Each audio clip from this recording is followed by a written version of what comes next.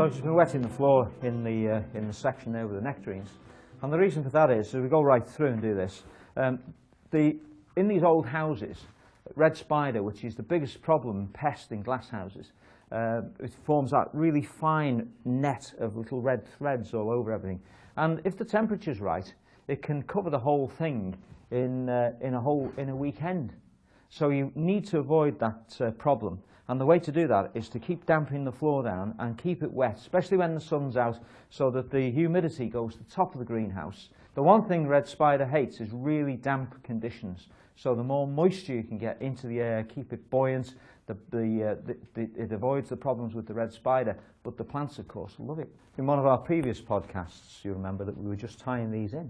And now we see they're in blossom, and very soon they'll be setting the fruit.